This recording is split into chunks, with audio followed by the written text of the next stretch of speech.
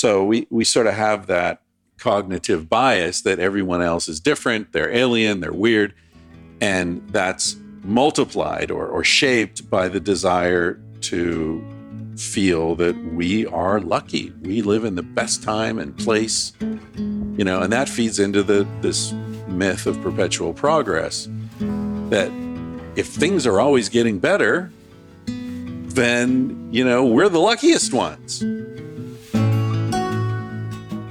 Thanks for joining me on the Lifestylist Podcast. I'm Luke Story, and this is episode 394. And this one was a long time coming with someone I've wanted to interview for many years, and we finally got it done. It's Dr. Chris Ryan, the author of Sex at Dawn and Civilized to Death, as we explore human domestication amongst a vast swath of other interesting topics. Now, oftentimes when somebody sends me a lengthy bio, I tend to just sort of truncate it and give the bullet points, but his bio was so interesting, I'm going to go ahead and give it to you. Even before co-authoring the best-selling book, Sex at Dawn, How We Mate, Why We Stray, and What It Means for Modern Relationships in 2010, Chris was on a wild ride.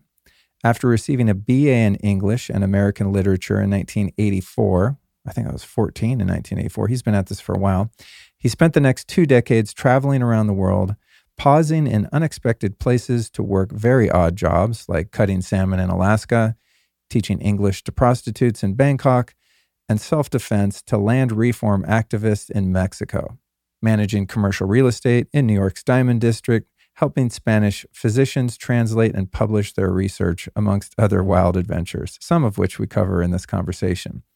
Then in his mid-30s, Chris decided to get serious and pursue doctoral studies in psychology, using his dissertation to examine Darwin's rather naive understanding of human sexual evolution, which provided the core arguments later advanced in Sex at Dawn. Chris's latest book, Civilized to Death, The Price of Progress, asks whether civilization has been a net benefit to our species. He also hosts a weekly podcast, Tangentially Speaking, often recorded from the road while traveling in his van, Scarlett Johansson. The podcast features conversations with comics, bank robbers, drug smugglers, porn stars, authors, and an occasional rattlesnake expert. Chris also likes orange pants, and no one knows why. And here's a very brief breakdown of this spontaneous and multifaceted conversation. We, of course, explore his new book, Civilized to Death, of which I am a huge fan, his experience living as a nomad during a global pandemic, how to stretch time by following your wanderlust, the inherent numbing of sensation that comes with an overly comfortable lifestyle, the true agenda of machine learning, recognizing institutions as a life form as they are considered by law, my experience using his book Sex at Dawn as a cop-out of doing the work to allow true intimacy into my life, minimalism and the unexpected burden of caring for physical belongings, the results of evading natural selection as we do in the Western world, the important realization that one can love chocolate without hating vanilla, a great lesson in these strange times, and finally the ironic and hilarious history of treadmills as a torture device. You can and will find the show notes for this very episode at lukestory.com/Chris Ryan, and there you'll find links to all of Chris's books and writings, as well as anything of interest we discussed in this conversation. And with that, I'm thrilled to present this long-awaited conversation, and I'm certain that you will too. Chris and I would both love it if you feel called to share this episode with a couple friends and perhaps even post it on social media. And here we go, my beloved listeners, with Dr. Chris Ryan.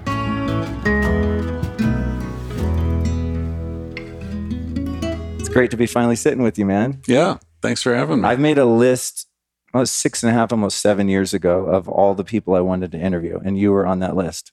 It's a long list. Yeah. yeah, I know, right? Took me a while. Yeah. Well, you have degrees of separation from people. I don't know. It's a bit vulnerable to just cold call someone on their website. And I know Neil Strauss, who's a good friend of mine. He's been on the show a couple of times. So Neil was, I think, my first guest on my podcast. Really? 500 episodes ago. I probably heard that one. Yeah. Tangentially speaking. Tangentially speaking. A lot of people say tangentially speaking, which it's all right with me as long as they can find it on Google. Yeah. So I thought, one of these days I'll text Neil and do an intro or something. But then, life happens and there's other people. But you were on that friggin' list. I probably have it in my Evernote. So super stoked to sit down and chat with you. Huge fan of both your books. Thank you. I mean, I've been talking about this concept of domestication for a long time. And I think your book, Civilized to Death, just like sums up the whole thing so beautifully. So I definitely want to touch on that. But before we do, what's the most exciting thing going on in your life right now? I understand you're kind of nomadic. What are you up to? Just cruising around the world, trying to decide what to do with the rest of my life. You know, what am I going to do when I grow up? I think I mentioned before we went on here that from this weekend we're heading off. I've got a van. I don't know if you know. I've got a big Sprinter van. Yeah, I like on your site how you have all your favorite things from road tripping. That was pretty cool. Yeah. Very handy for people. Oh, for the what makes this thing great. Yeah. That's a takeoff of Rick Beato has a series on YouTube called What Makes This Song Great. I love that guy. Do you know him? Oh, yeah. I binge his videos like a maniac. It's just you never listen to a song the same way again. Yeah. And anyway, he's been on the podcast. He's sort of a buddy, although we've never met in person, but he's been on twice. And so I asked him if it was cool if we did a thing, because people are always writing saying, so what do you use? You know, what's in your van? What do you use for camping? What's your favorite tent? What's your favorite? So we just put up a thing on the website. But anyway, we're cruising around. Scarlett Johansson is parked outside a hotel. Oh, you have it here? Yeah, we have her here. We picked her up in LA and drove her out. And so after this is over, we're heading into the desert in Utah. We're going to be out there for I don't know, a few weeks, just sort of see how it goes. And then the plan is go to Thailand. We were in Thailand a couple of years ago when COVID hit and sort of got interrupted. And so we're going to go back to Thailand. I've got a buddy, an old friend of mine who lives on an island down there. So we're going to go chill with him for a while. And then maybe Nepal. I've been wanting to go back to Nepal since I was a youngster. I went there, 87 maybe, something like that. And I cut my foot. It was a weird thing. I was in Kathmandu one of the first nights. I went up on the roof of this guest house to watch the sunset, and I stepped on something sharp and really cut deep into my foot. So deep that I was told to go trekking would be really stupid. Because you get, a week back into the mountains and your foot's infected because you're walking all day and there's no medical care. So I didn't go trekking. I just hung out in Pokhara and mostly Pokhara for 6 weeks or so. And so at the time, the way I dealt with the tragedy was, this means I have to come back. Yeah. And now here it is, 30 years later. And so maybe we'll go do some trekking in Nepal, and then we're thinking maybe Turkey and Spain. I lived in Spain for 20 years. It's time to get back there. Wow. So we're sort of doing a around the world thing. So cool. With the caveat that shit happens and everything could fall through. Who knows? I mean, traveling in the way that you describe, has its spontaneity, but especially now in the world. I mean, I'm like so hard to plan. I'm reticent to travel anywhere. I feel like I might leave the United States and not be able to get back in, or, who knows what could happen. My little brother's, he likes to go live in Colombia 6 months at a time. And, he's like, he'll text me, what's in the news? Can I get back? I'm like, I think you're still American. You should be good. But what do you think it is within you that, gives you this wanderlust? There are many people, as I'm sure you've discovered as you travel, that are born in a town and they live there their whole life and rarely leave. And then there are people like you that just have this need or desire to go experience different cultures and different ways of life. What do you think is at the core of that curiosity? Well, I think it's two things. I think there's an attraction that I'm moving toward, which is the change of perspective that gives you new insights into things, even familiar things like oneself, right, and one's culture. Joseph Campbell wrote about detribalization, the realization that you're part of a tribe, and that tribe has certain almost arbitrary belief systems, and you detribalize by recognizing that there are other tribes with other belief systems, and you go out and experience some of them, and then you become separate from all tribal belief systems, right? To bring it on home to where we are right now at Meatdelic, I think there's a reason we call this tripping, right? People using psychedelics because it does take you out of your familiar way of thinking and viewing things and makes things new again. So my whole life I've been really invigorated by newness and surprise, and you mentioned spontaneity and the feeling of, not just the feeling, the realization that when my life was open, all sorts of interesting things came into it. But when I was back in the US doing a 9 to 5, working, trying to save money to go on the next trip, not that much happened. I remember when I was in India the first time, I would sort of plan out my trip by the full moon.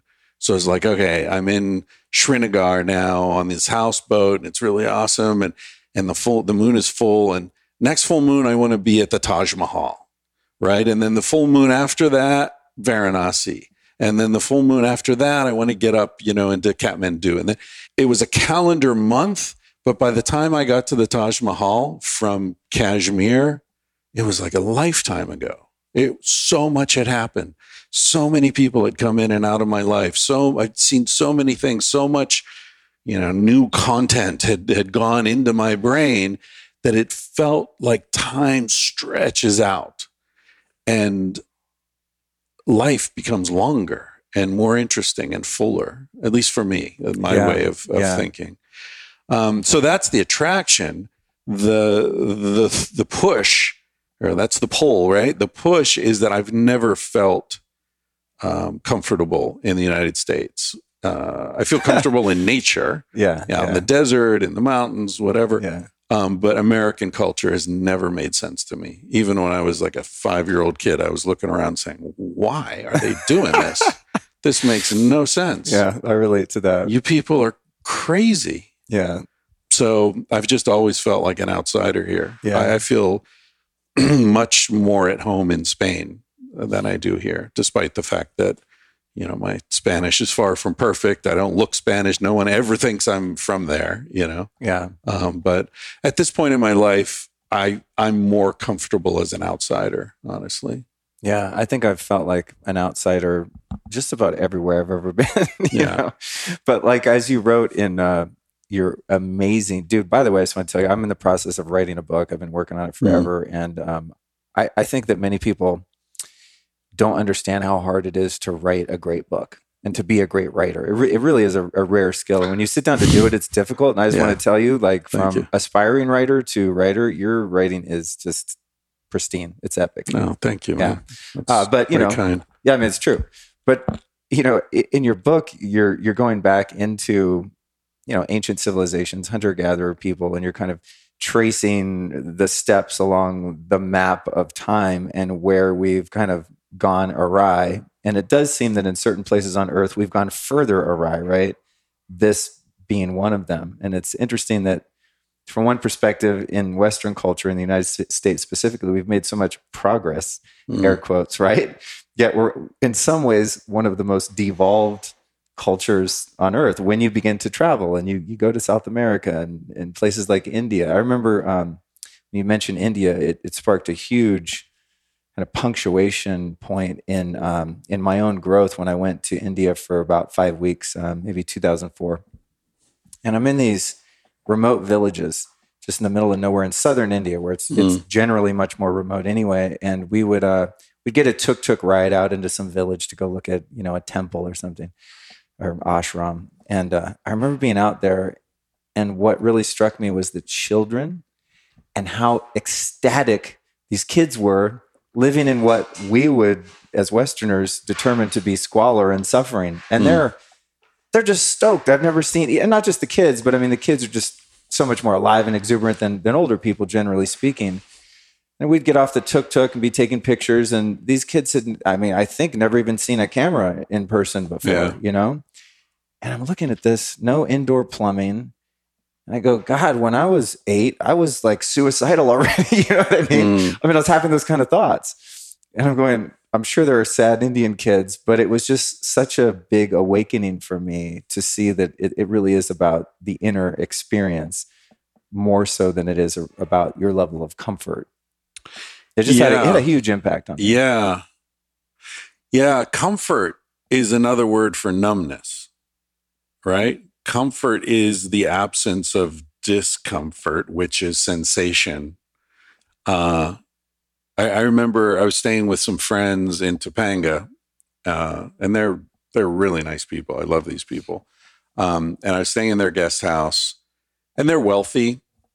And so they had this new mattress. And the woman said to me, "Hey, I'm interested. Let me know tomorrow what you think of this mattress." It was $8,000. It's some special natural latex, sustainably harvested, the whole thing, right? Yeah. And, Egyptian cotton sheets and everything. And so I was up there working, and I went to bed. I woke up the next day and went down and we were having breakfast. She says, "What did you think of that mattress and the whole setup?" I said, "I guess it's great because I didn't notice anything, And it occurred to me, like, that's the whole point, that you don't notice anything, right? And people get more money. I wrote about this in Civilized to Death.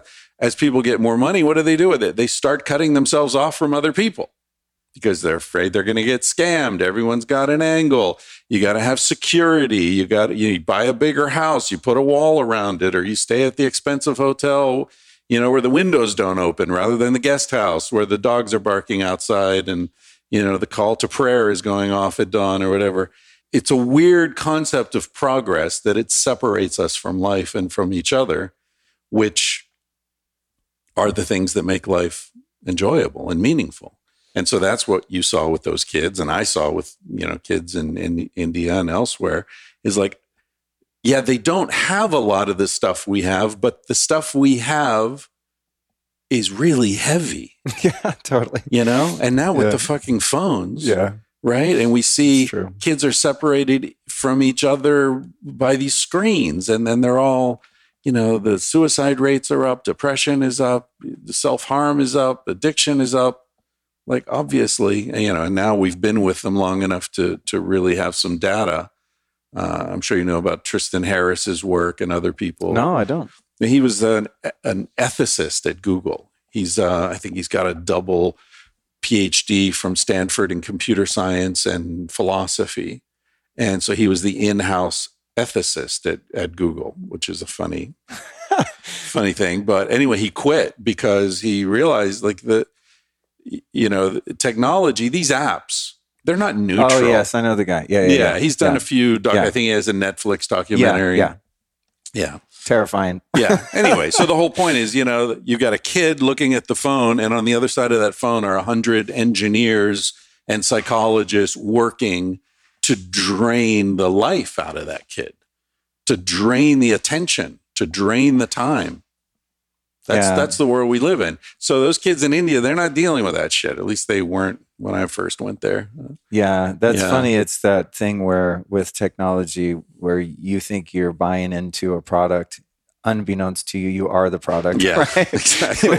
Your mind and its stickiness and attachments for excitement, comfort, dopamine, connection, whatever it is actually creating a product out of you. It's so bizarre now, right? You're sitting in a room, you talk about, I really, in your case, maybe I want to get this new sleeping bag, the ABC sleeping bag. It looks really cool for my road trips. And the next day you start being fed those ads, right? Yeah. I mean, it's spooky. Yeah, they're getting in your head.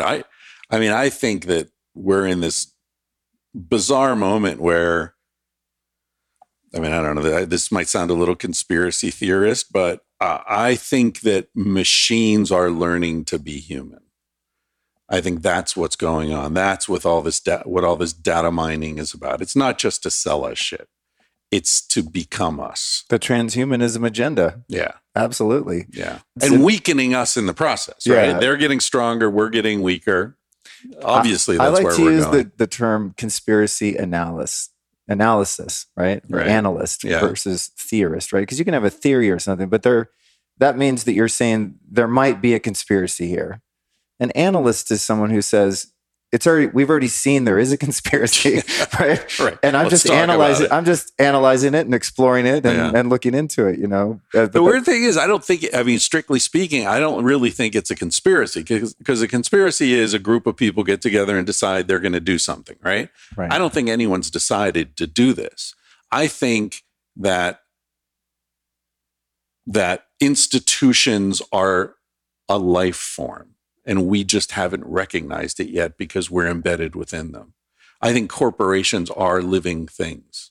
They're very alien to us and hard to recognize, but they've convinced us to even give them religious rights, give them political power, give them movement, and they can disappear and reappear elsewhere. They're psychopaths, but we've invented them somehow, but in a way that bees invented a hive, but nobody was there was no Albert Einstein bee that was what we need to do is create a hive. I got an idea. That's a good point. There's no, termite architect. The mound just happens somehow. Yeah. There's an emergent intelligence. We call it emergent intelligence. It could also be emergent ignorance. And I think we're in this point now where some people are starting to look around and say, we're working against our own interests. This makes no sense. It makes no sense for a biological entity on planet Earth to be shitting all over it, destroying the systems that support human life and all other life. And yet we're doing it. We're doing it at an increasing pace, even though we see the destruction in our face. We're still doing it. And to me, that's like a school of salmon swimming right into the net. You see the net, but the school's going that way. So here we go. Well, this idea of a corporation being a living thing, it's right in the word, right? The incorporate, incorporate to be alive, to have a body, right? So there's kind of a hive mind body of corporations, and I think that's where it gets interesting with this idea of a conspiracy theorist thinking that evil Google is out to get us, right? And then you think, well, surely not everyone in the corporation has nefarious intentions. My uncle works in the CIA. He's a great guy, right? But due to this kind of pyramidal structure of these entities, these organizations, it's just inherent that not everyone within it is going to know what's going on from the directive. And as you indicate, sometimes the directive isn't even known. You're just kind of hurling forward and the hive is built and everyone's going, how did we get here? Like the guy that defected from Google. I'm sure when he went in there, he wasn't one of the baddies, one of the reptilians or whatever. He just, he's good at what he does. He gets a good gig. And then later on realizes, oh, look what we're building. I'm out. Yeah. And he's one of the few who was able to get out. He doesn't have kids, a mortgage, and, the whole thing. I thought it was an interesting moment. I don't know if you remember, but in the early days of Google, their logo said, "Don't be evil." And at some point, they had a meeting of the board of directors and they said, we got to take that down. Right. Don't be evil. Can't be our slogan anymore. Why? Wow. What a weird, I would have loved to have been there for that meeting, or at least not to. We kind of need to be a little evil, guys. Or at least replace it with the inverse reality of, be altruistic or something. Right? Yeah, exactly. It's no, we're just going to take the whole thing away and just pretend it see never what happened. happens. Yeah. As someone who spends so much time, energy, and money to be healthy, I want to keep track of what's working and what's not. That's why I'm really into this company I found called Inside Tracker. They are an ultra-personalized performance system that analyzes data from your blood, DNA, lifestyle, and fitness tracker to help you optimize your body and reach your health and wellness goals. Through their app and testing protocol, I'm able to get a clear picture of what my body looks like on the inside. And I also get a clear measure of whether my diet, supplement, and exercise choices are helping or even hurting. I did the whole Inside Tracker deal recently and was actually shocked to find that I was less than perfect in some areas. My cholesterol and B vitamins were high, for example, and a few other things that need a little tweaking. There was, of course, also some good news, as my overall health score was that of a much younger person and certainly more optimized than your average American. And that's the point. The whole goal with Inside Tracker is to be optimized, not normal. So they don't merely show you the normal biomarker zones, they show you the optimal biomarker zones and numbers that are best for your individual body. So if you want to check this out, I highly recommend you sign up for Inside Tracker now. You're going to get your testing done, the results of your biomarkers, and then some incredible lifestyle and diet recommendations from their brainiac scientists to help you improve everything you find. Just go to insidetracker.com/Luke, where you will save 25% off your entire order. That's insidetracker.com/Luke.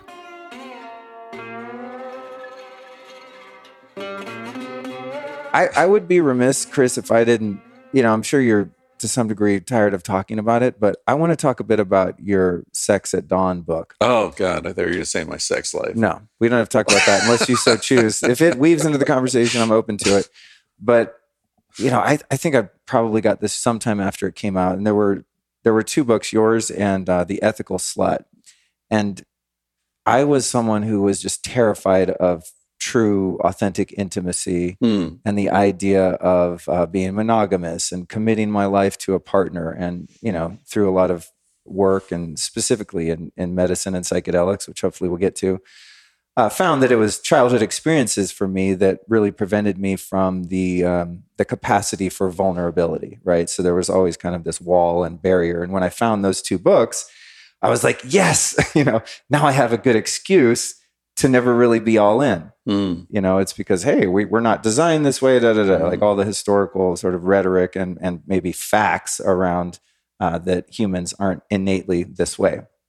That led me, and I'm assuming probably tens of thousands of other people, to explore different configurations of relationship. And I know for me, for the most part, those explorations ended up in pain for me and the other party. And through my own this kind of maturity and growth, I'm very happily in a committed relationship. Couldn't imagine it being any other way. I have zero desire to try anything out because I kind of tried everything and none of it worked. So I'm wondering what the impact that book had from your perspective. It's one subjective, not like I blame you and your book for my meanderings, but it was kind of the key that fit the lock that I was looking for, to go, look, it says it right there. And I think a lot of people share that experience. So since you wrote the book and put it out, what has been the kind of aftermath or effect of that in terms of what you see in people's relationships and how they choose to be in them? Yeah, that's an interesting question. And of course, there's a lot of sort of filtration that happens before I see anything, right? So I either hear from people who reach out to me because they're grateful, because the book helped them move to a better place, or I hear from people who are angry because the book gave their partner an apparent excuse to act irresponsibly. Right. So, and then, those are just the people who take the time to write to me and tell me their story. So I don't know how representative any of that is, but I've been I would say, 90% of the feedback I've received has been really positive. It's been people saying that the book helped them have a conversation that they needed to have. Right. So, I mean, I guess the most comprehensive answer to your question is that as far as what I've learned from having written that book is that people have their own reaction and relationship to a book that doesn't really involve me. It's like, I sometimes think about Michael Jordan's father, and people would come up to Michael Jordan and say, "Man, you must be so proud of my son and or of your son." And he's like, "I don't know. I gave birth to the kid and then he did this thing. And now you have a relationship with him. It kind of has nothing to do with me." Right. That's how I feel about Sex at Dawn in some ways. Like, I wrote the book with Casilda and we put it out there, but it was like 12 years ago. So I hardly remember the experience of writing it. And people have their very personal responses to it because people read in it what they want to read in it. Exactly. There's no place. That was my experience. Right. And there's no place in the book that says, it's human nature to be shallow and disrespectful and just run around fucking lots of people without giving a shit about anyone. Like that line is not in the book. I'm sure of it. But some people read that. Other people read, it's natural to have desire for someone other than your partner. But that doesn't mean there's any reason to act on it necessarily. And that's closer to, I think, what we meant to say. The thing about prehistory is it's very hard for people to make the imaginative leap to really get a sense of what life was like there, because it's so diametrically opposed to what we know in the modern world.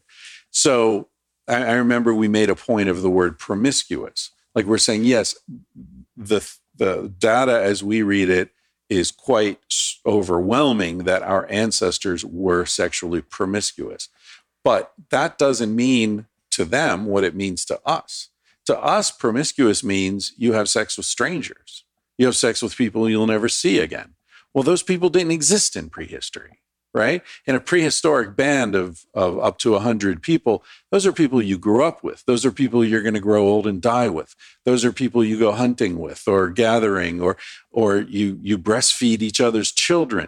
There's anything but, anonymity in a hunter-gatherer society. There's deep intimacy, whether it's sexual or not. There's deep intimacy among that group.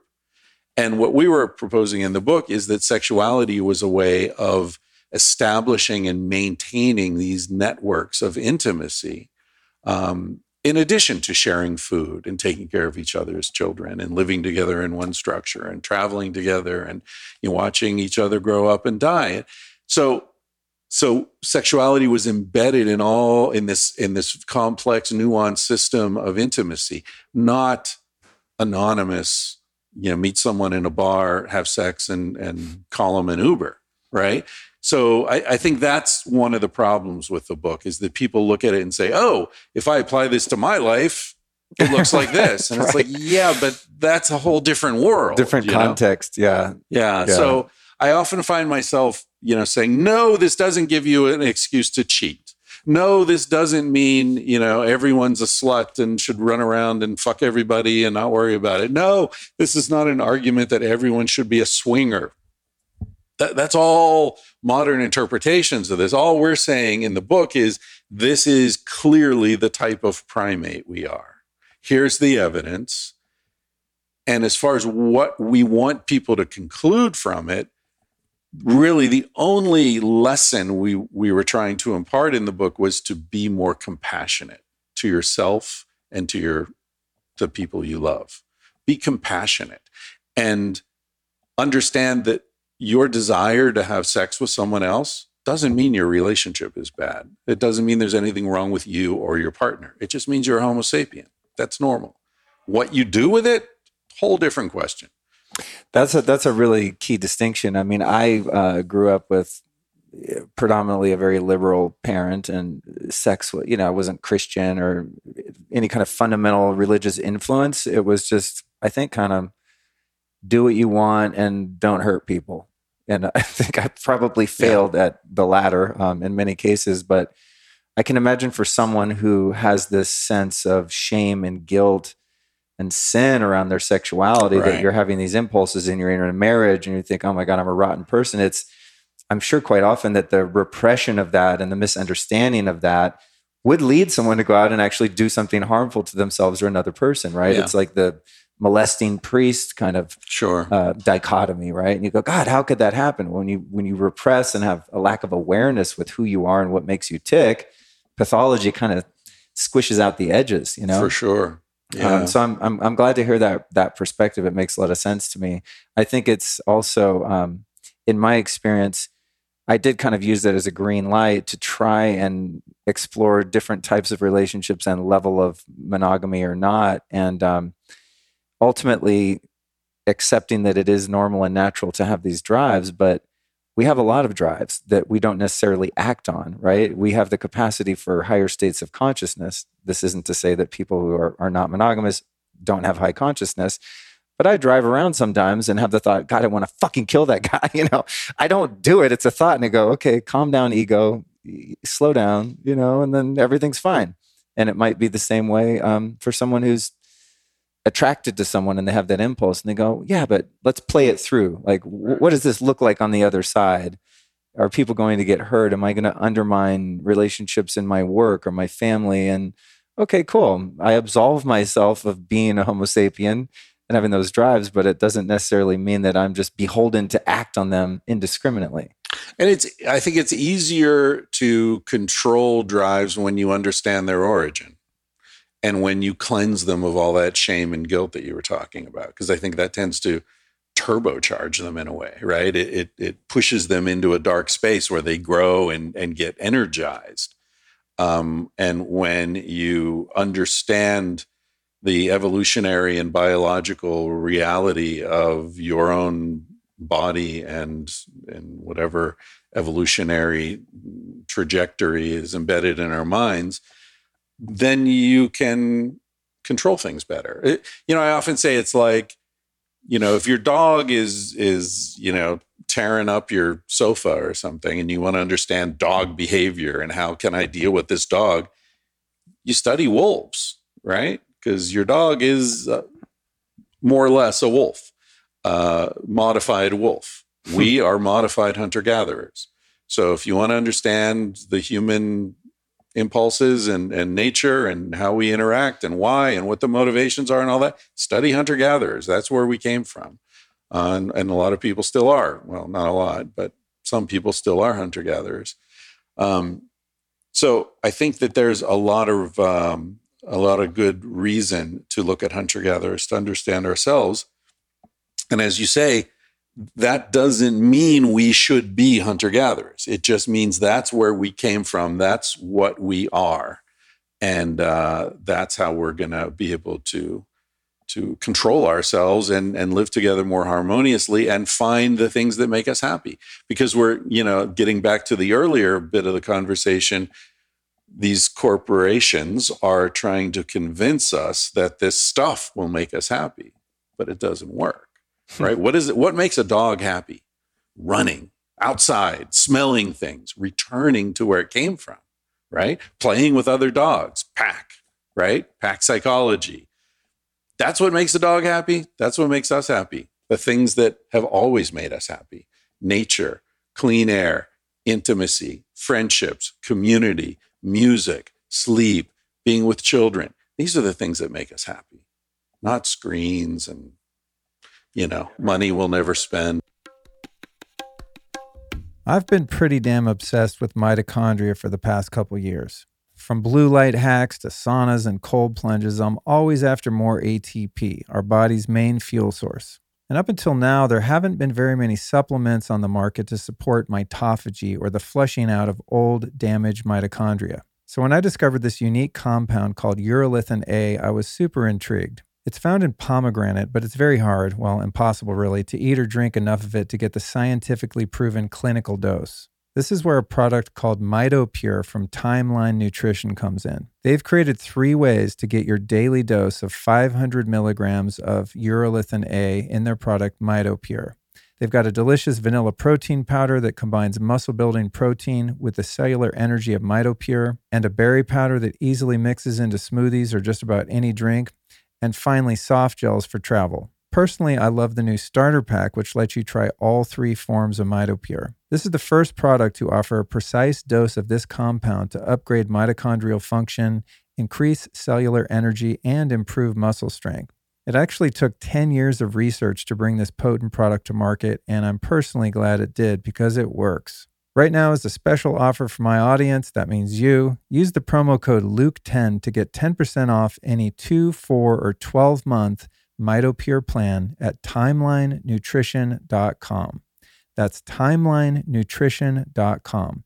And to learn more about this fascinating discovery, go back and check out episode 389 with Dr. Chris Rinch. It's incredible stuff. That's what I'm fascinated by, this idea of domestication and how we can sort of win back some of our natural life practices, even though we find ourselves in this industrialized world. But I wanted to touch on something in terms of stuff. There was another, in addition to that one thing that happened in India where I saw these happy kids with nothing. I remember years ago, my dad, who wasn't as financially successful by most metrics, he started selling off all his 4-wheelers and horses and all his toys that he'd acquired. And when he was doing that, I was like, Dad, this stuff's awesome. He goes, Luke, when you make money, don't ever buy stuff. It just becomes a burden. Mm-hmm. I was like, oh, but it's fun. Yeah, but he goes, then you got to take care of it, right? You got the horse. Now you need a horse trailer. Right. Oh, then you got to get shoes on the horse. Then you need the saddles. It's just like anything that you kind of add. And I just bought my first home and I'm going, oh, I get it. Yeah. We're remodeling the house. And I'm like, well, then I want to do the hot tub and the this and the that in the backyard. And I'm like, oh, fuck. Like I kind of miss just renting my place in Laurel Canyon, not have to worry about any of this shit, you know? It really is interesting. That's why I live in a van, dude. Yeah, just how things just start to weigh on you. And it's a quality problem, of course. And I'm happy to be working my way through this. But it's interesting that so many of us are brainwashed into the possession of things being the key to fulfillment. And then it's like we bury ourselves in stuff and then go, oh, how can I get out? Now I have to pay for it, take care of it, get rid of it. The ex took it, etc. It really can be a trap. Again, we live in their world. It makes them happy that we buy all this stuff, whatever that life form is that we're dealing with here, right? It doesn't make us happy, but they convince us it does.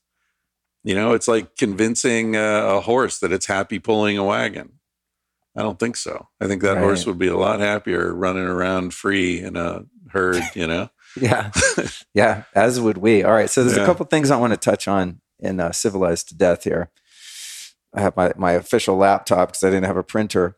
There were just so many great points. And I like the way you approach the book is like, you thought it was this way. You're wrong. Here's why. Here's the history to prove it. I mean, not that it's antagonistic, but it's just, I like the crumbling of ideas based on falsehood. And breaking assumptions, right? It allows a guy like me to think, oh yeah, this makes sense. And you're talking about just fundamental truths. And so some of my favorites are actually in your cheat sheet.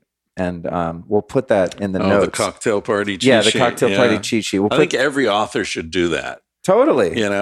Totally. Just throw it up on the website. You don't have to read the book, folks. Just read the cocktail party cheat sheet. Yeah. I mean, it's, a lot of the main points are presented there. And guys listening, we'll put it in the show notes at lukestory.com/Chris Ryan. That's lukestory.com/Chris Ryan.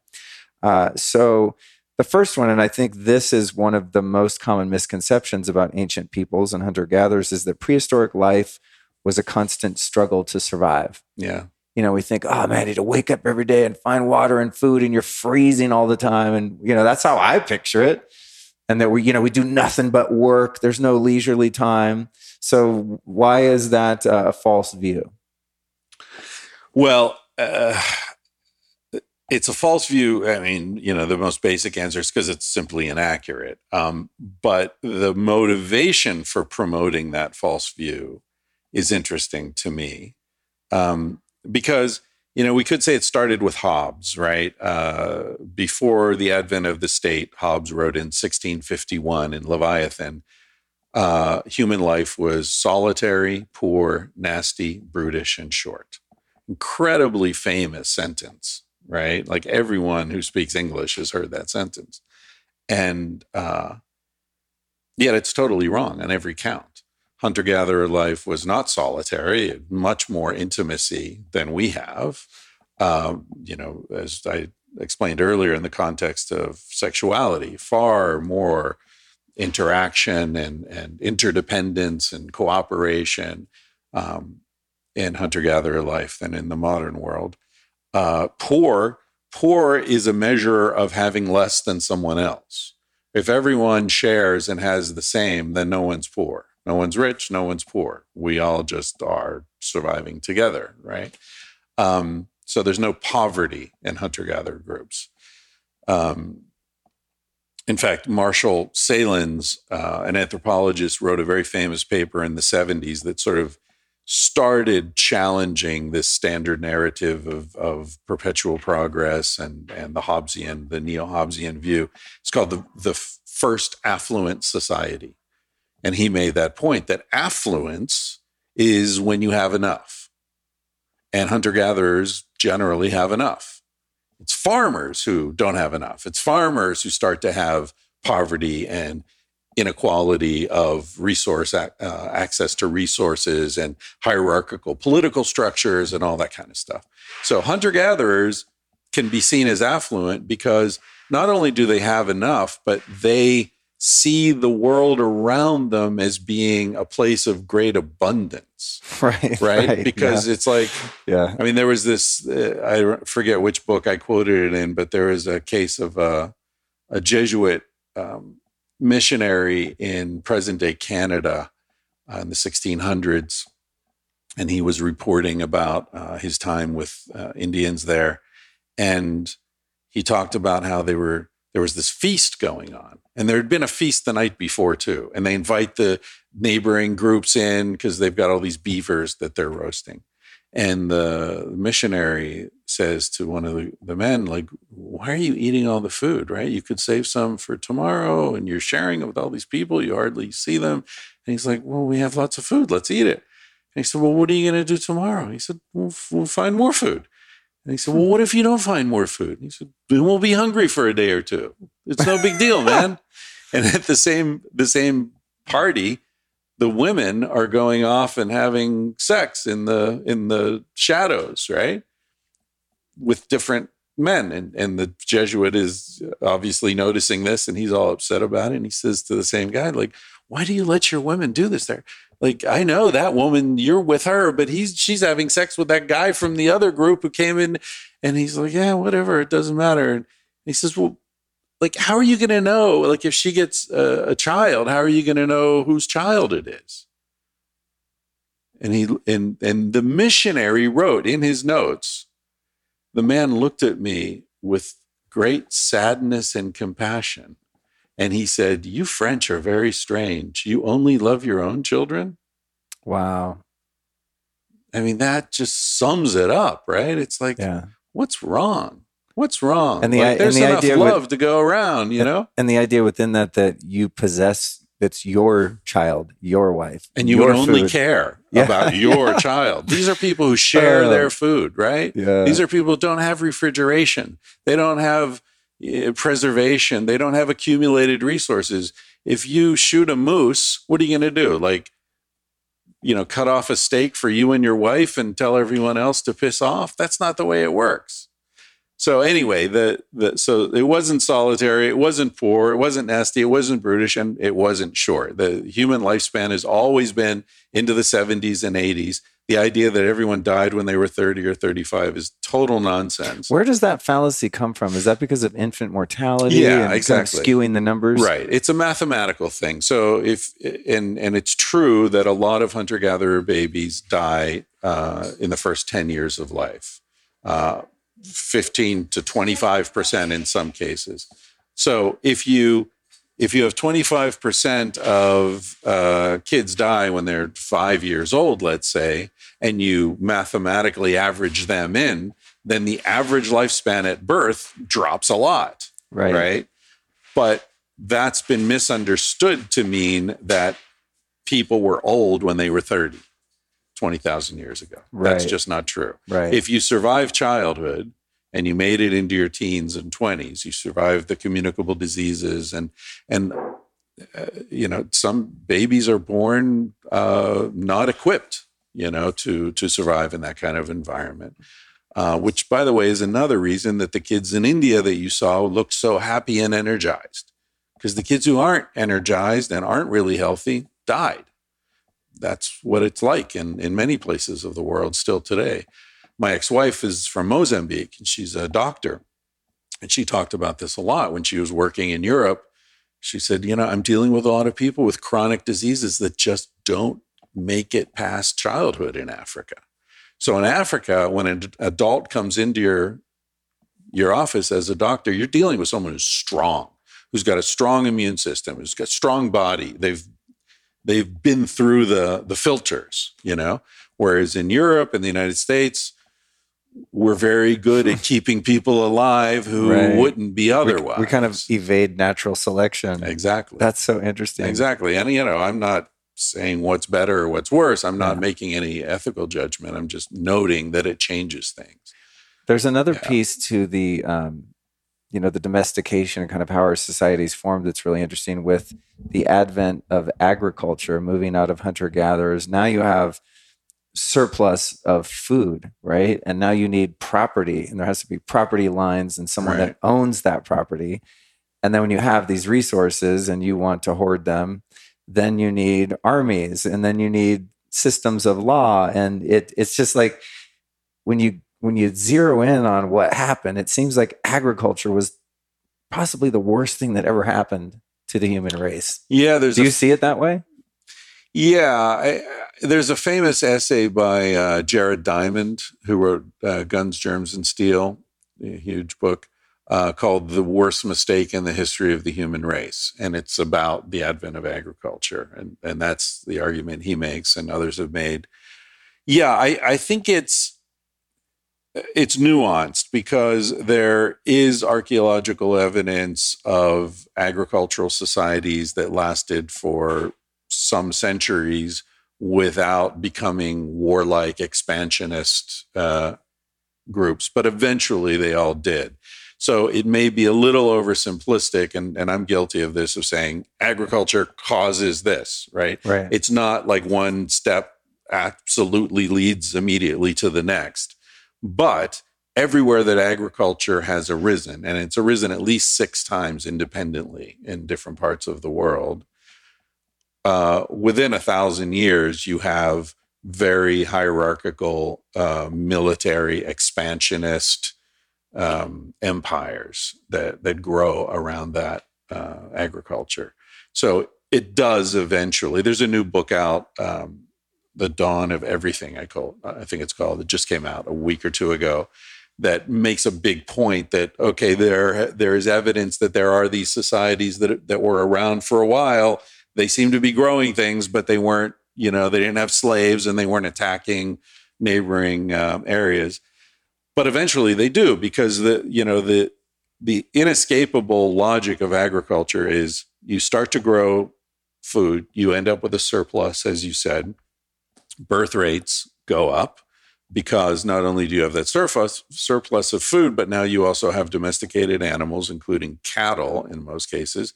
And so babies can be weaned earlier because you've got cow milk rather than mother's milk, which makes the women fertile sooner because as they're breastfeeding. Oh, interesting.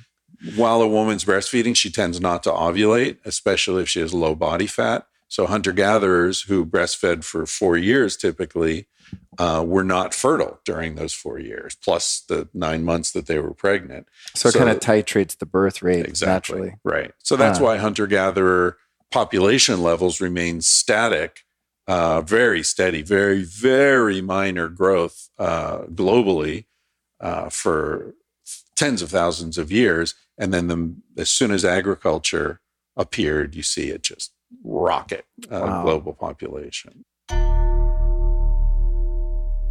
By now, most of us are clued into the fact that gut health is fundamental to so many other aspects of our health. But did you know that your dog's gut is just as important to theirs? Any of the following could point to an issue with your dog's gut health: surprisingly smelly gas or poop, diarrhea that's difficult to pick up, unusually bad breath, persistent tear stains, hair loss, or itchy skin, and behavior like separation anxiety, aggression, or hyperactivity. As the largest immune barrier in a dog's body, it doesn't take much to knock their gut microbiome out of whack. Habits like eating wheat, corn, and soy found in so many commercial dog foods, as well as eating poop, ew, gross, I know, but they do it, eating garbage or dead animals, emotional distress like thunderstorms, being boarded, separation anxiety, etc., sudden dietary changes, antibiotics, GI infections, and pesticides that linger in food, water, dirt, and the grass they play on. The best solution to this issue I've found is called Just Pet's probiotic from Just Thrive, which is what I feed our dog Cookie. According to research, your dog's naturally harsh stomach acid, which is necessary for digesting all types of foods, kills off 99.99% of the probiotic strains available on the market. And womp womp, that means most doggy probiotic products die long before their active strains get to the intestines. But Just Thrive's unique spore-based probiotic strains are designed by nature to arrive 100% alive in the intestines, where they can support digestive, behavioral, and immune system health in your pup. So to get your dog's gut sorted out, hop over to justthrivehealth.com and use the code Luke15 at checkout. Again, that's justthrivehealth.com and use the code Luke15 for 15% off their entire website. There was another myth that you explore in that hunter-gatherer people were constantly at war and got deemed as savages by the folks who came in on boats and whatnot. Yeah. Where is that story kind of get holes in it? Well, that gets back to the point I was making earlier. I think, talking about Hobbes and the motivation for this depiction of hunter-gatherers. Part of it is misunderstanding. Hobbes had never seen a hunter-gatherer, right? Rousseau never met a hunter-gatherer. These images that were developed by European philosophers were based upon accounts that were brought back from missionaries or travelers, traders. So it's very much not science, right? It's fantasy. In fact, there's a very interesting thing. I don't know if you remember in Civilized to Death, there's an aside where I talk about the origin of the term noble savage, which is, most people think it comes from Rousseau. Rousseau never used the word. It seems to have come from a French lawyer, I believe, who noted, he wrote an essay and he said that these accounts of the native people in the Americas that are coming back from the Jesuits primarily, they hunt wherever they want. They are not subjected to anyone's whim. They don't have kings telling them what to do and where they can go and where they can't go. They act as if they're nobility, right? Because in Europe, the only people who could go where they wanted and do what they wanted were nobility. The noble, he meant these savages live like kings. Right? The noble savage. Anyway, but getting back to your earlier point, that I think there's a great motivation to demonize hunter-gatherers because every society promotes itself. Every society advertises for the greatness of itself, right? That's one way to keep people obedient and on the team, is you tell them how fucking great they have it. And so if you're telling people that actually the hunter-gatherers have it better than us, the whole thing's going to collapse, right? Right? And in fact, there were laws in colonial America that you cannot go and live with the Indians because so many people, so many Europeans were saying, fuck this, running into the woods, living with the Indians, that they passed laws in the colonies, in the 13 colonies, saying it is illegal for you to leave, this wonderful world that we're building to go live with the Indians. And there's many cases Benjamin Franklin wrote about, the hundreds of cases, even of people who were captured by the Indians, right? Their parents murdered, or the husband murdered, and the woman dragged into the woods. And, 2 years later, she's recaptured by the whites, rescued. And she's like, thanks, but I'm going back. Oh man, so good. Yeah. So I think there's a propaganda element to this that we need to be honest about. And, we do it with other societies, right? We're USA, we're number one. And France is like, no, actually, we know how to live. And the Italians are like, no, we've got this figured out. Everybody thinks Navajo, Apache, Cheyenne, Lakota, all these words mean the people, right? Everyone thinks we are the people. I don't know what the hell you are, but we're the people. It's a natural human impulse to sort of say, I don't have an accent. Everyone who talks different has an accent, not me. So we sort of have that cognitive bias that everyone else is different, they're alien, they're weird. And that's multiplied or shaped by the desire to feel that we are lucky. We live in the best time and place, and that feeds into this myth of perpetual progress, that if things are always getting better, then, we're the luckiest ones, right? We live at the pinnacle of the best possible time. And so 20 years from now, it's going to be even better. Jetpacks. Just imagine how great it's going to be. Our phones will be embedded into our foreheads. We'll be so lucky. I mean, it's just nonsense when you think about it, but it's ubiquitous. It's interesting too with the the tribalism, humans' propensity for the self-identification, right? And micro-identification of our group. It's like we haven't yet, many of us at least, haven't evolved to be celebrating who and what we are as a culture without being against the other one, right? It's like David Hawkins, one of my favorite teachers. He said, you can like chocolate without being against vanilla.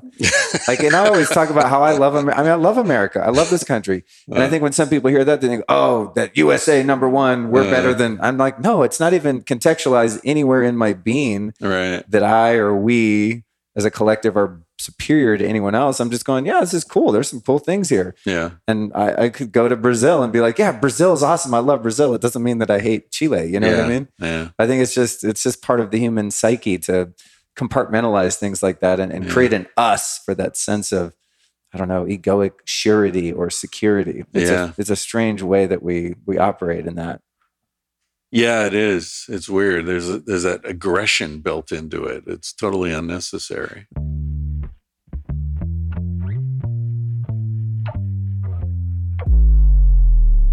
I've been using infrared saunas for over 2 decades. They are awesome and something I would never want to live without. Infrared heat increases blood flow for faster recovery, better sleep, and a calmer central nervous system. In addition, it naturally releases a dose of happy chemicals in the brain, which leave you feeling super euphoric.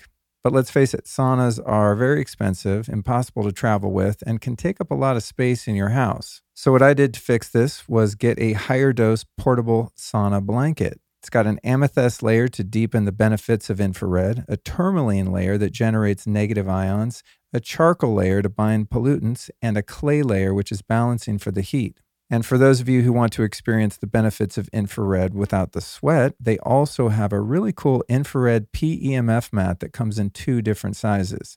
I literally use the large higher dose mat every single morning and the small mat on my sofa here in the studio. It's right behind me. I just did some breath work before this recording. It was super toasty and awesome. It's incredibly relaxing and restorative. I love these mats.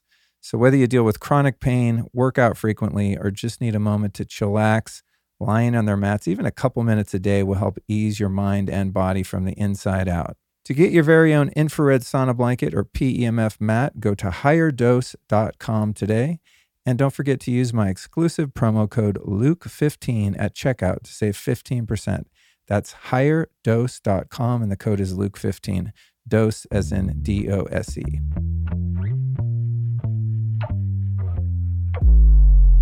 There's a couple more things I wanted to touch on here. I think it's kind of like, okay, so here we are able to identify in your book and just kind of in this conversation that, we've made some missteps here along the way.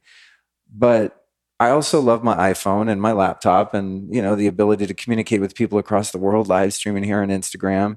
And I think this is where people bump up against it. It's like, well, what do we do? What aspects of kind of the natural human life way can we reintegrate so that we can be where we are on the planet doing what we're doing and not be so out of touch with our nature, because it's not practical. This sounds like we're glorifying this hunter-gatherer lifestyle. Well, try going to live in the woods. The government will come get you and tell them you're on their land. Like, even if you really wanted to take it that far, you're prohibited because you've got a birth certificate, a social security number. You are a mini corporation owned by this giant corporation called the U.S., in DC. And so it's like, even if you wanted to opt out of the system, you kind of can't. So what? Well, I guess you can if you really know your law. You can find a way out, but still, where do you go then, right? There's not like autonomous zones in nature where all the free humans that want to be hunter-gatherers can go, et cetera. What are some ways that we can gain back some of what we've lost? Human connection, intimacy, our relationship with nature. What do you do to kind of reground yourself? Yeah, those are important questions. I think, it's similar to what we were saying earlier about sex at dawn, right? I think the first step is to get an accurate assessment of what a meaningful life looks like. And I think the reason the motivation for me to write books, and as you said, it's hard to write books, especially a book like Civilized to Death. That was really hard because it was a downer.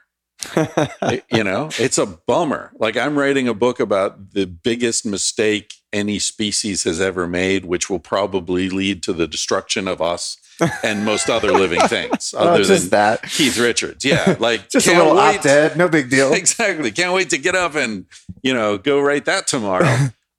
So it was a slog, and I tried to make it as light and entertaining as possible, but it's hard. It's heavy. I mean, there's stuff in there about, some of the most horrible things that we've done as a species. And, but what motivates me is that I think a lot of people are suffering unnecessarily. A lot of people, like with Sex at Dawn, a lot of people are like, there's something wrong with me.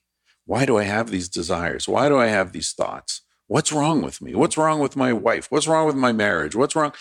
And is the same motivation for Civilized to Death. I think a lot of people are looking at their lives and saying, I feel empty. I feel unhappy. I feel like time is slipping by and I'm not getting anywhere. I'm not learning anything. It's not getting better. I feel like I'm just getting old and there's no compensation. There's no wisdom. There's no excitement. There's no juice, And what I wanted to show people is like, that's not your fault. That's not your fault. You're in a zoo. You are domesticated. You're enslaved in many ways. And there's no mystery to the fact that you're unhappy. You're unhappy. You should be unhappy. Right. If you're happy, you're the exception. Right. And what's that line? If you're thriving in a sick society, you're sick. Right. Yeah. And I strongly believe that many aspects of American culture in particular are deeply pathological. And so if you're not suffering, if you're not feeling like this isn't right, well, good for you, I guess. But a lot of people are. And so those are the people I was writing for, right? And so your question, how do we integrate these things? I think the first step is to recognize that, look, the reasons for your unhappiness have to do with misalignments. It's like we could talk about it in physical terms, right? Like Mark Sisson and people in that world talk about the misalignment between our hunter-gatherer bodies and the kinds of food and activity levels and sleep levels and stress levels that the modern world is imposing on that body. And the body's not designed for that. The body's designed to move a lot, but not run, walk, right? We're used to hunting and gathering, walking, stopping, moving, the things that we like to do for leisure. I have a lot of friends who are hunting right now, right? Go on a picnic. That's essentially gathering. Take some food out and eat and let the kids run around and play, right? In nature. These things resonate with us because of where we came from. So I think the first step is recognize where we came from, recognize what kind of animal we are, and then find ways to integrate these things. I think the most important thing is a sense of community. And, there's research showing that if you feel that you're embedded in a community of people who love you, respect you, and care for you, people who have your back, which is a hunter-gatherer group, basically, the health benefits of that are equivalent to smoking a pack of cigarettes a day, right? Not having that is like smoking a pack a day. Having that, it's a wash. If you smoke a pack a day and you've got a great crew, it's a wash, statistically. I'm not encouraging people to smoke. But it's a major effect on health. Walking. You don't need to go to the gym. You don't need a fucking treadmill. Do you know how treadmills were invented as a torture device? I believe it. For prisoners in the 19th century? That was the invention. Wow. And now people have them in their office like, I'm going to go torture myself and I'll feel better. No, you won't, man. You're not going to feel better. So stress levels, try to bring them down. as low as you can, pleasure up. There's nothing shameful about pleasure. That's why I lived in Spain 20 years. It was the first country I got to Spain. I was like, wow, these people, there's no shame around pleasure. They like, yeah, life is to be enjoyed. Fuck yeah, I get that. Right? Those are my peeps over there. Yeah. Hey, don't worry about work. Enjoy your lunch, Coffee to go? Why would you want? I remember I was sitting in a cafe one day and a guy came in and he was like, can I get that to go? And I was like, I don't know. Do we have any paper cups around here? And finally they gave it and he left. And the guy who worked there was like, why would you want a coffee to go? Like, just sit down and enjoy your coffee, like why? It's just a philosophy of life. So I think the best way to integrate these things is to try to find your people. Find who do you love and how can you bring your life into enmeshment with them in a healthy way. So that could be physically, like, we've bought land in Colorado. In fact, we're here at this event with friends of ours who also bought some land there. We've got, 6 or 7 friends who've all bought land in this little town in the middle of nowhere. The land's super cheap. And interestingly, there's no building code. So we can all just get together and build houses, build each other's house, like an old, Amish barn raising. Wow. And, my buddy Oliver here, he's an auto mechanic. And, I've got some book money I can throw in and, help people and whatever. We each have our skills and our abilities and our resources. And together, we take care of each other, right? I think so you can do that in a physical sense. It could just be buy a big old house with some friends and help each other. Your friends want to go on a vacation, take care of their kids because those kids and they trust you and they love you and you don't need to hire a stranger for stuff like that, I think this is a really important point and something that I think it's naturally emerging amongst a certain sect of people. I mean, a lot of friends of mine in Texas are buying huge plots of land and everyone has kids and is married and family oriented and they're just kind of want to be left alone. And it sounds like a commune or a cult kind of thing, but the people that I know that are interested in doing that are actually very functional, emotionally healthy people. You know what I mean? Yeah. Some brilliant, creative, successful people that are like, why go buy a house with a tract home with a bunch of people you're never going to talk to and you actually actively avoid them? Right. Instead of just going, hey, here's 20 people that all choose your neighbors. Yeah, they kind of see the world in a similar way and you jive. And I love that idea of just and you don't need, it doesn't need to be a commune, right? It doesn't need to be, we're all going to pool our money and then you got to deal with all that bullshit. Everybody can have their own property, but we're doing this in an intentional way to take care of each other.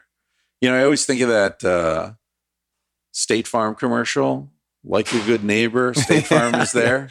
It's like, can we just have a good neighbor? Can we go back to the good neighbor? Totally. So, I think there are ways, buy food from your local farmer, right? Get to know your local farmer, buy your food there, have a garden, like have some chickens. I mean, there are lots of ways. And so often, as often happens, crisis creates opportunity, right? So young people now are the first generation of Americans who are looking at life and saying, it's not going to be better than my parents, right? I'm not going to have especially more the kids into crypto. They're like, I already make more than my parents. I'm 10. Well, on paper, sell it and then get back to me. Yeah. But as far as, getting a job down at the factory and raising a family like people were doing in the 50s, one income per household and you could pay a mortgage and send your kids to college. That's gone, And so I think there are opportunities to cut back on the material stuff because we can't afford it. But the benefit is you find you never really need it in the first place. What you really need is love and friends and pleasure and time.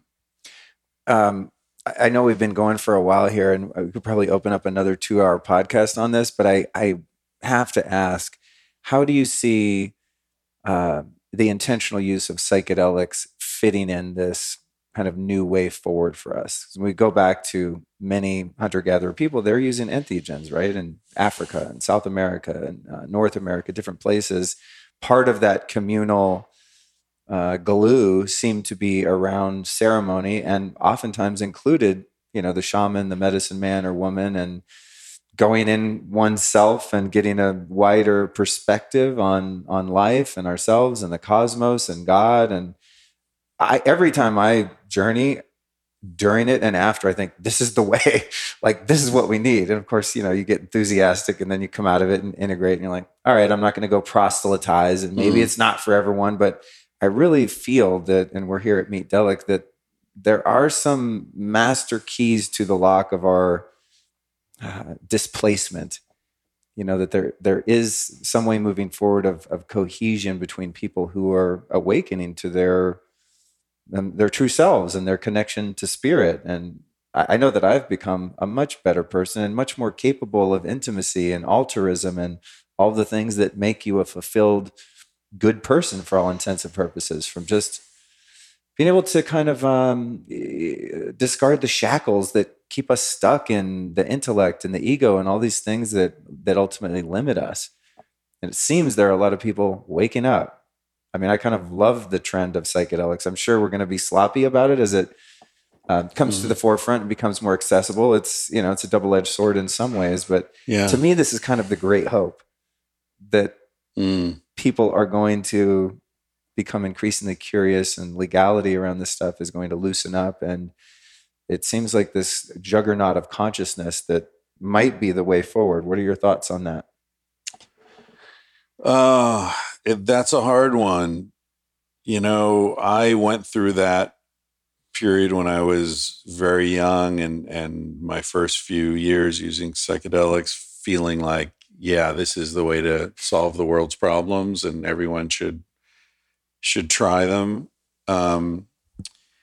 But I came to a different kind of relationship with them over time. And this is something I'll be talking about tomorrow here at this event.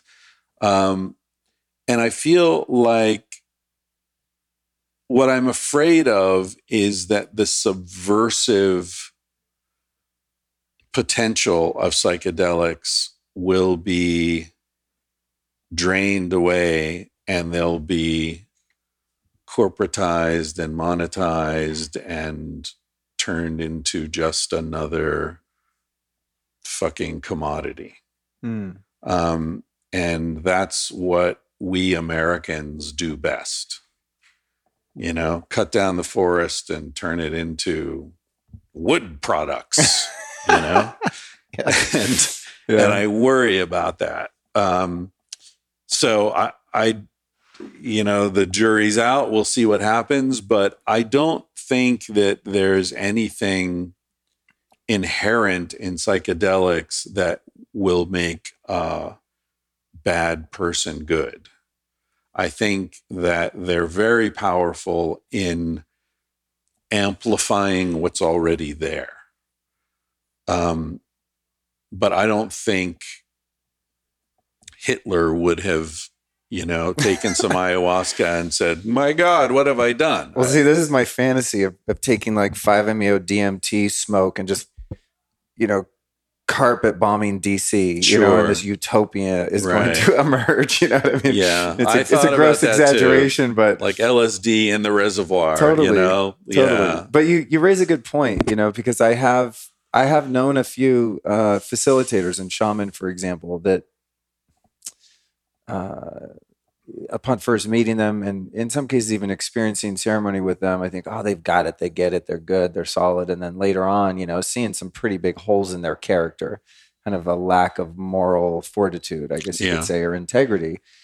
And that's kind of brought me to understand, well, psychedelics aren't necessarily going to fundamentally change one's character if you don't already have some kind of blueprint or system or some laws or principles that you've developed into your own integrity as a person, right? So that you kind of have a moral compass and you have solid values, and however imperfectly you're following those, and add some psychedelics to that and you get more of that, as you said, right? But it's not necessarily going to turn someone with a dark side or multiple personalities or God knows what else into an altruistic kind being. Especially without, as you said, ritual around it. You know, the societies you mentioned, the hunter-gatherer societies all over the world, in Africa, in the Amazon, in Mexico, that they do use these substances, but with great respect, with ritual, with, you know, cleansing. Like I'm sure you've experienced the dietary restrictions for a while, and you know, ways that are designed to bring a focus to your intention. What are you going to do? What do you want to learn? There's a lot around this. The psychedelic is almost not even, if you did all the ritual and didn't end up taking the drug, you'd probably still have an amazing experience, right? Just because you've taken this time and you've gone on it's the Zapotec in Mexico who trek to the desert where the peyote is. And on the trek, 5 or 6 nights, they all camp together. And while they're sitting around the fire, they take turns opening their hearts and saying what mistakes they've made in the last year, what offenses they've committed against other people. And they ask for forgiveness. So by the time they get to the desert, their hearts are clean. They've confessed, they've accepted, they've forgiven each other. That's a beautiful ritual, right? If you just did that, you don't even need the peyote, right? But that's built up over centuries around this experience. And I worry with us, the way we are in the Western world, it's like, you know, I met this dude. I was at a friend's birthday party at a Mexican restaurant in Santa Monica a few years ago. And I was sitting at the table next to this guy, and my buddy's like, "Hey, you should talk to Chris. He knows about psychedelics." And I was like, "Oh, yeah, what's up?" And he said, "Yeah, you know, since I got back from Afghanistan, I've been having a lot of PTSD. So I decided, my girlfriend said I should take some ayahuasca." I was like, "Okay, where are you going? What are you going to do?" He's like, "Oh, tomorrow in Venice Beach."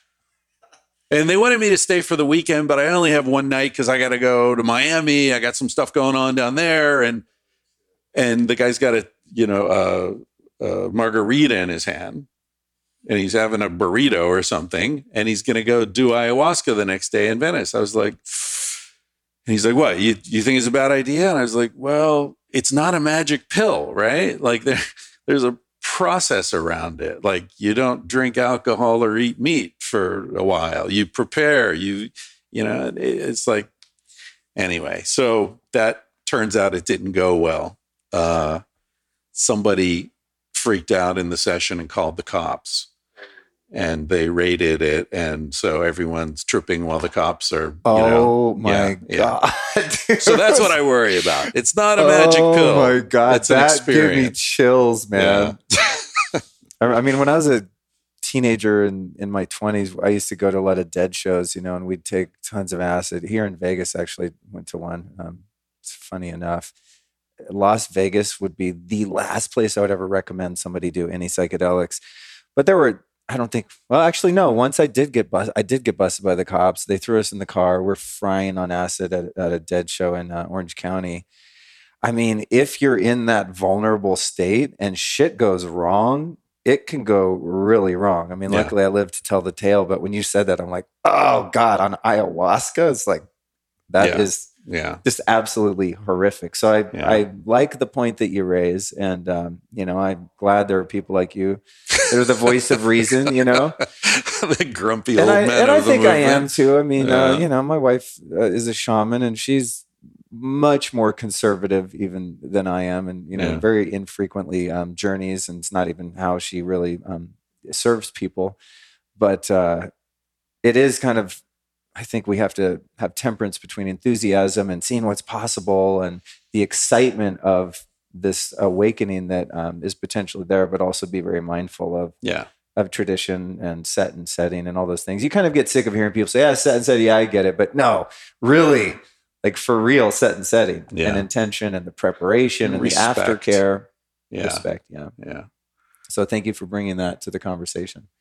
And most people that I've interviewed and we've touched on this stuff, I mean, I think all of them have had a reverence for these experiences and medicines, because I mean, especially something like 5-MeO DMT. I mean, rearranging your entire psyche in 10 minutes, potentially. That's how it's been for me. And that's not something that I would just wander into willy-nilly and be like, oh, I heard it's fun. I mean, things will never be the same in most cases after some of these deep experiences. Yeah. Hopefully for the better. Yeah. Well, dude, thank you so much. Yeah. Thanks for having me on. I'm so glad this finally happened. Yeah. I prefer to do my interviews in person, and so sometimes it's like, I got to wait till I'm going to be where they are. I saw you on the bill here and I was like, yes. So sweet. Thank you. Well, I'm glad you reached out. I'm the same. I just passed 500 episodes I mentioned earlier. I've been doing it for 9 years or something. And until COVID, I did only in person. Yeah. And that puts a cramp in it, but it's a much better conversation. I think. I mean, I think produces a better end. I don't want to call it a product, but say end experience for the listener or viewer. Right. But for me, it's just way more fun. Right. Like if we were on a Plus, Zoom, you get to meet someone. That's the whole point of having a podcast for me is you get to meet people. And there's those subtle cues, nonverbal communication. There's nuances that are delayed by the internet connection, and it's just kind of weird. So glad we got to do it. I do have one last question. Thank you. Yeah. Who have been 3 teachers or teachings that have influenced your life and your work that you might share with us? Oh, 3 teachers or teachings. Well, Henry David Thoreau, who wrote Walden famously and Civil Disobedience, less well known, but equally important work. I read that a long time ago, probably 17, something like that. And that really struck me. There's a line in Walden where he says, a man's wealth is best measured by the things he can do without. Wow. I've never forgotten that. Wow. And over the years, decades that I traveled around the world with a backpack and now in a van, I'm very conscious of the wealth to be found in minimal needs. That's been important. My father was a great teacher for me, both my parents really, in that they were married. My dad died 3 years ago. My mom's still around. She handles the merch for my podcast. Are you serious? Oh, yeah. Oh, that's cool. Yeah. She's at the end, there's a thing where I talk to her and she's like, well, we've got T-shirts and we've got stickers. Oh, that's awesome. Funny, yeah. But anyway, they were married. They were monogamous. They were in love. They met in high school. It was like, 50s, late 50s. And they were totally unthreatened by me having a very different kind of life. My dad had a job and he was successful and mortgages and all that suburban life, but they never felt that my divergence from their reality was in any way, it gets back to what you were saying earlier. Like you can love chocolate and not hate vanilla. They always got that instinctively. And they're like, okay, you're a weirdo. You want to go, hitchhike to Alaska with a backpack and work on a fishing boat? Well, good for you. Have fun. Be careful. But they never were like, you're wrong. You're wasting your education. You have to be killed. Like us to be right. Yeah. No, they always were like, it's your life. Do what you need to do. We got your back as much as we can, and we love you no matter what. And that was awesome. So yeah, I would say they were 2 very important teachers. And honestly, I mean, I see psychedelics. You mentioned the Zapotec earlier. They refer to peyote as el maestro, the teacher. And I feel that psychedelics have been for me a mentor in a way. And I've learned a lot from access to them and the states of consciousness that they helped me identify. So if that's possible, it's topical here at Meet Delic. I would agree 100%. 100%. Yeah. It's almost, I view the medicines as kind of, I've never looked at it like, oh, it's the teacher, but it's sort of, it's like they offer a portal into the teaching, capital T. Yeah. You know what I mean? It's like they're an access point that kind of lift the veil and give us access to a greater scope of wisdom and understanding. They're kind of like a distraction, almost like, hey, look over there. They're just going, it's over there, but give you the eyes to see, right? Yeah, I remember reading a line somewhere that a great teacher is not concerned with conveying information. They're concerned with creating a space in which learning is possible. Bingo. Beautiful. Yeah. Very cool. Where can people find your books, websites, all that stuff? We'll put in the show notes. ThatChrisRyan.com. It's all there. Cool. Awesome, man. Thank you again. Yeah, thanks. Well, ladies and germs, that's another episode of the Life Stylist Podcast. I'd like to thank you from me, your host, Luke Story, on behalf of our guest, Chris Ryan. For those of you that would like to dig into the show notes, again, you can find them at lukestory.com/Chris Ryan. That's all the links, all his books, even links to the complete written transcripts for this episode and every episode, actually, we've got transcripts for now. So for those of you that like to read and do a little detail work around these conversations, we've got you covered. On to next week's episode. It's number 395 with the incredible and brilliant Dr. Ellen Vora. That one's called The Age of Anxiety and the Many Paths to Peace. And man, I really enjoyed that conversation. It's about, hour and 45 minutes long. And we went deep into the zone of all things anxiety, fear, and of course, the antidotes that work for both of them. So I'm really excited to bring you next week's episode. Let me give you a little tip here. If you subscribe to this podcast on your podcast app, you don't have to go refresh and check to see when I put a new one up. You know why? Because when you subscribe, it just automatically gets downloaded to your device. That's what I do with my favorite podcasts. There's about 10 I listen to, and I want to just know the day that they get published that it happened, and I'm ready to listen to it. It's especially useful, by the way, if you like to avoid EMF like me, because the episode will be downloaded and you can put your phone in airplane mode while you listen to it. Just a little tip there. I don't know if you're aware, but I recently launched my own blue blocking eyewear line. It's called Gilded, Gilded, Gilded. And you can find this incredible eyewear that protects your sleep and brain and nervous system and all the things at gildedbylukestory.com. Exciting announcement pertaining to Gilded. We now have prescription glasses, readers, as well as children's styles. So if you can talk your kid into wearing some blue blocking glasses after dark, you'd be doing them a huge favor. Again, you can find them at gildedbylukestory.com.